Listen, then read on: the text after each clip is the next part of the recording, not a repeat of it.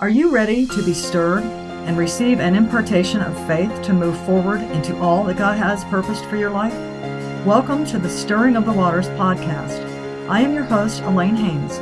I will be sharing what the Lord has given me through the anointing of the Holy Spirit on the Logos and Rhema words of God. Welcome to Stirring of the Waters. I'm your host, Elaine Haynes. And today I'm going to be sharing an experience that I had about a month ago, and the subsequent revelation I received from the Holy Spirit.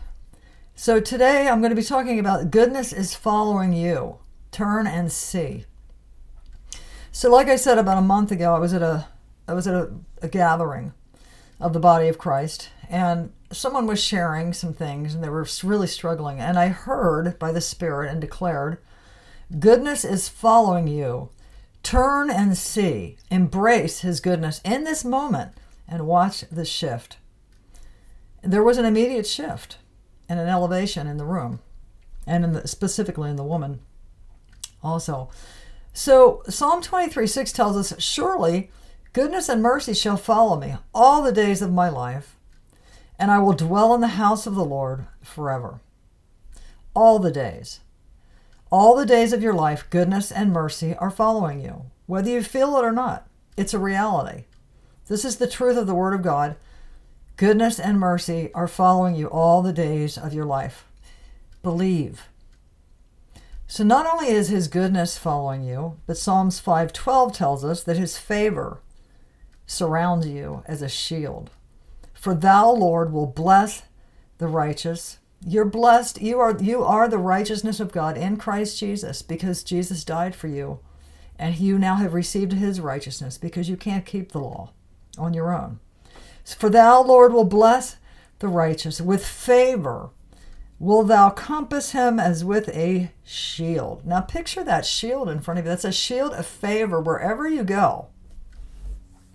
You're blessed. You're highly favored. Favor means delight, acceptance, good pleasure. The root of the word means pleased with, and to satisfy a debt. God has made a covenant with you through the blood of Jesus Christ, His Son, who paid your debt to the full. You've received of His righteousness, and now the favor of God is surrounding you. See it. Receive it and embrace His favor. Embrace His goodness. It is surrounding you. He's upholding you with His right hand, which is His authority over all things.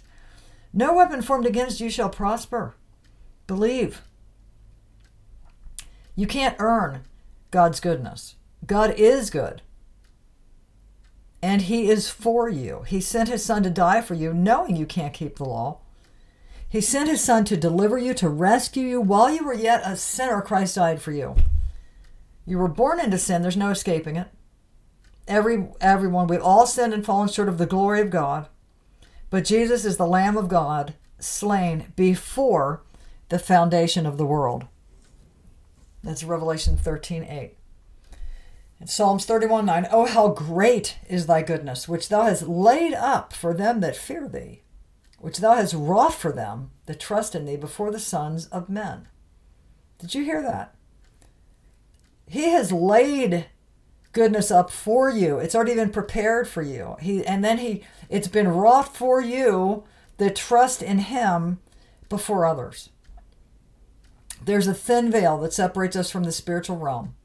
It is always around us. We just don't always see it. That's the veil. We're veiled. His goodness is stored up for us. He's waiting for us to turn to Him in reverential awe. That's what the fear of the Lord is.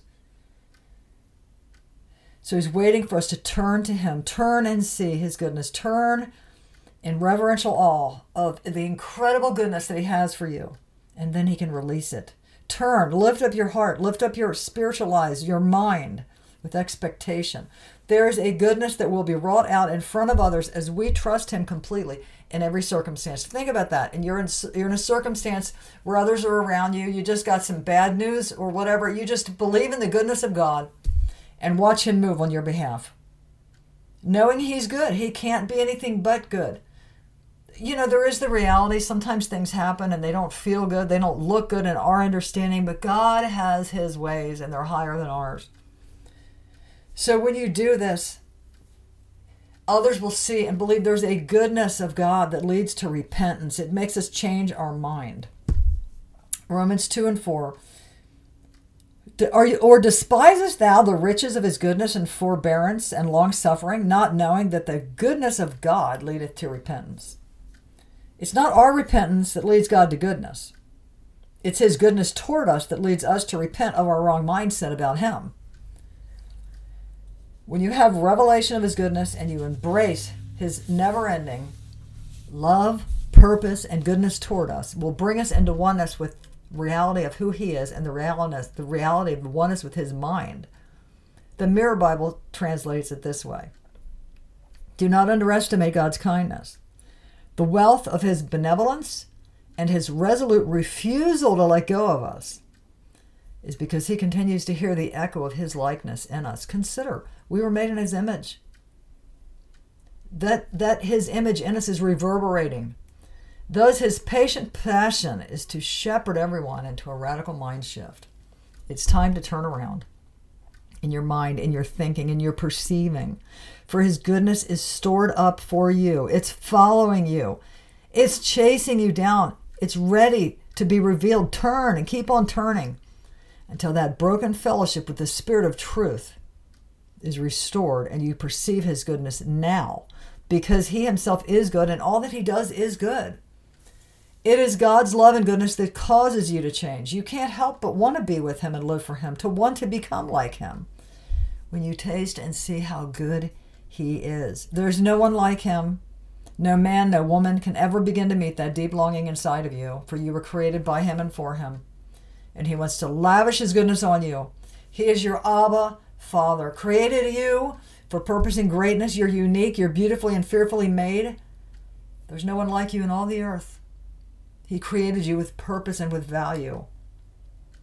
I'm going to share with you a testimony about how the goodness of God leads to repentance. There was a period of my life when I was backslidden.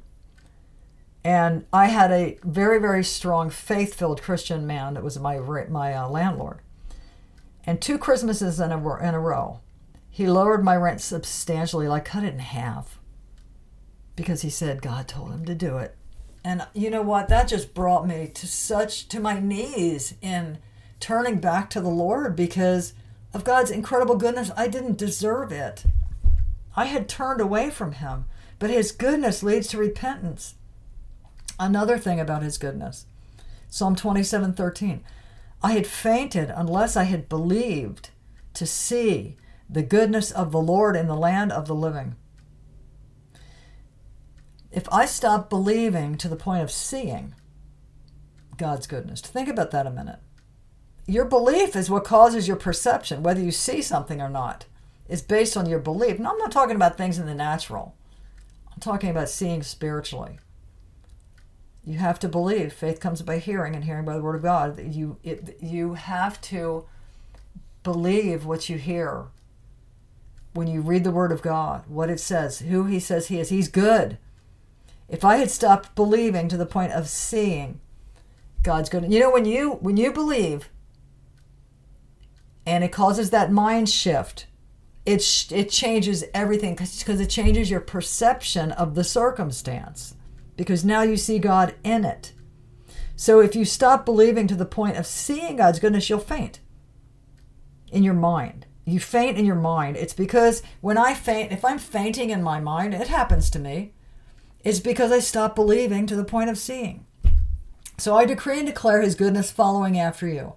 His favor is surrounding you. That he goes before you and he makes the crooked places straight. He is your rear guard. He goes before you and he's your rear. He is for you. He surrounds you with favor like a shield. Believe and you will see.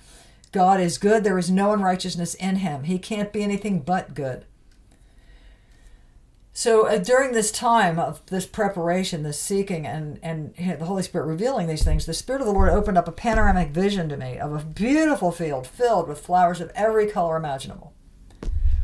And as I gazed with wonder, the expanse kept getting even more far-reaching.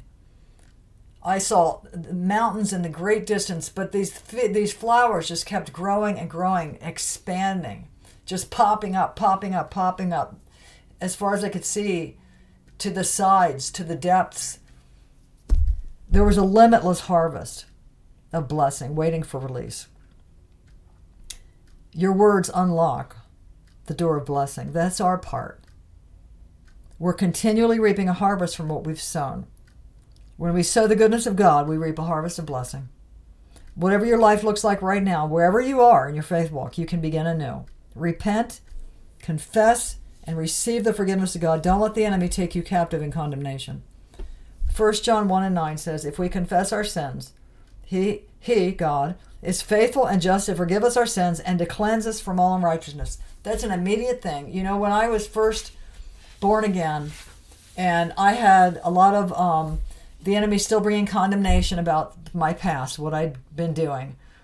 And then there were other times farther along in my walk, even when I would sin. I'm not even talking like gross sin. I'm talking, just little things that I knew were wrong, because mainly, like, if God told me to do something and I didn't do it. So it wasn't like breaking a commandment or something, but I wasn't following the Lord. And when I didn't follow, the enemy came in hard with condemnation. And I finally got to the place when I realized this verse here that I just read. And I just confessed, you know what, God, forgive me, cleanse me from all unrighteousness. And then boom, get up and keep moving forward, because it's done. Your sin is as far as the east is from the west. He doesn't hold those things against you because the blood of Jesus covers all of it, past, present, and future. So back to the harvest. Recognize your current harvest. Release it to the Lord. Repenting is necessary, and break every word curse you've spoken. Because the things that you speak that aren't in line with the truth of the Word of God, you're speaking a curse over your own self, as well as others. Then speak life into every place that the Spirit of the Lord brings to your heart and mind. You know, there's a beautiful example in Scripture in John 21. Now, we know that Peter had denied Christ 3 times. But in John 21, Jesus, I believe, used what happened there to show Peter how to reverse the effect of those curses that he's cursed himself by denying Christ 3 times. How did he do that? He asked him 3 times, do you love me? And then Peter responded, yes, Lord, you know I love you. And I believe that Peter responding, yes, I love you 3 times broke the power of those 3 denials. And then Jesus gave instruction on how to act out that love. Feed my sheep. We feed others with the word of God, the bread of life. Speak life. God wants you to be a deliverer of others who've been bound by speaking words of life and blessing. It counteracts, it supersedes the lies of the devil. That's what we're talking about. We're talking about curses. We're talking about the lies of the devil. You know, you may see some things in yourself or others that maybe you're not perfect. Maybe they're not perfect. You know, we all have shortcomings. But when we speak life, that's how that new man inside of us gets built up, gets edified, that exhortation brings us up into alignment with who God's created us to be. So Holy Spirit, during all this time, showed me a vision and through personal experience that our negative words bring a veil of darkness over our eyes and give demons access to perform them. Think about that. He showed me in a picture that I could see myself speaking words of lies of the devil, bad things about people. And I saw that my eyes were veiled from these words. And then demons came in the dream, or the vision rather, to take those words and ran with them to perform them. And when we speak God's words, he showed me another picture. When you speak words of blessing, there's a heavenly access, a portal opened up, and angels are released to remove the veil off your eyes and perform those words that are in line with the truth of God.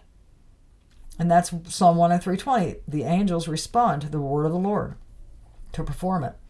The goodness of God is following you. I decree and declare the veil lifted right now. Turn, embrace his goodness, and wrap your faith around it. Then release that goodness with your words and actions into the atmosphere wherever you go. The divine exchange brings the shift. I decree and declare every field of desolation in your life to be turned into a garden of blessing, yielding a beautiful, life-giving harvest above all that you can ask or imagine, overflowing with seeds to sow to bring a harvest of blessing wherever you go. So be blessed and be a blessing. In Jesus' name, amen. Thank you for listening to the Stirring of the Waters podcast. If you liked what you heard today, visit ElaineHaynes.com. That's ALANEHAYNES.com for books, blogs, and spiritual growth. You can follow me on Facebook and subscribe at cpnshows.com, Spotify, Apple Podcasts, or wherever you listen. See you next week for the next episode.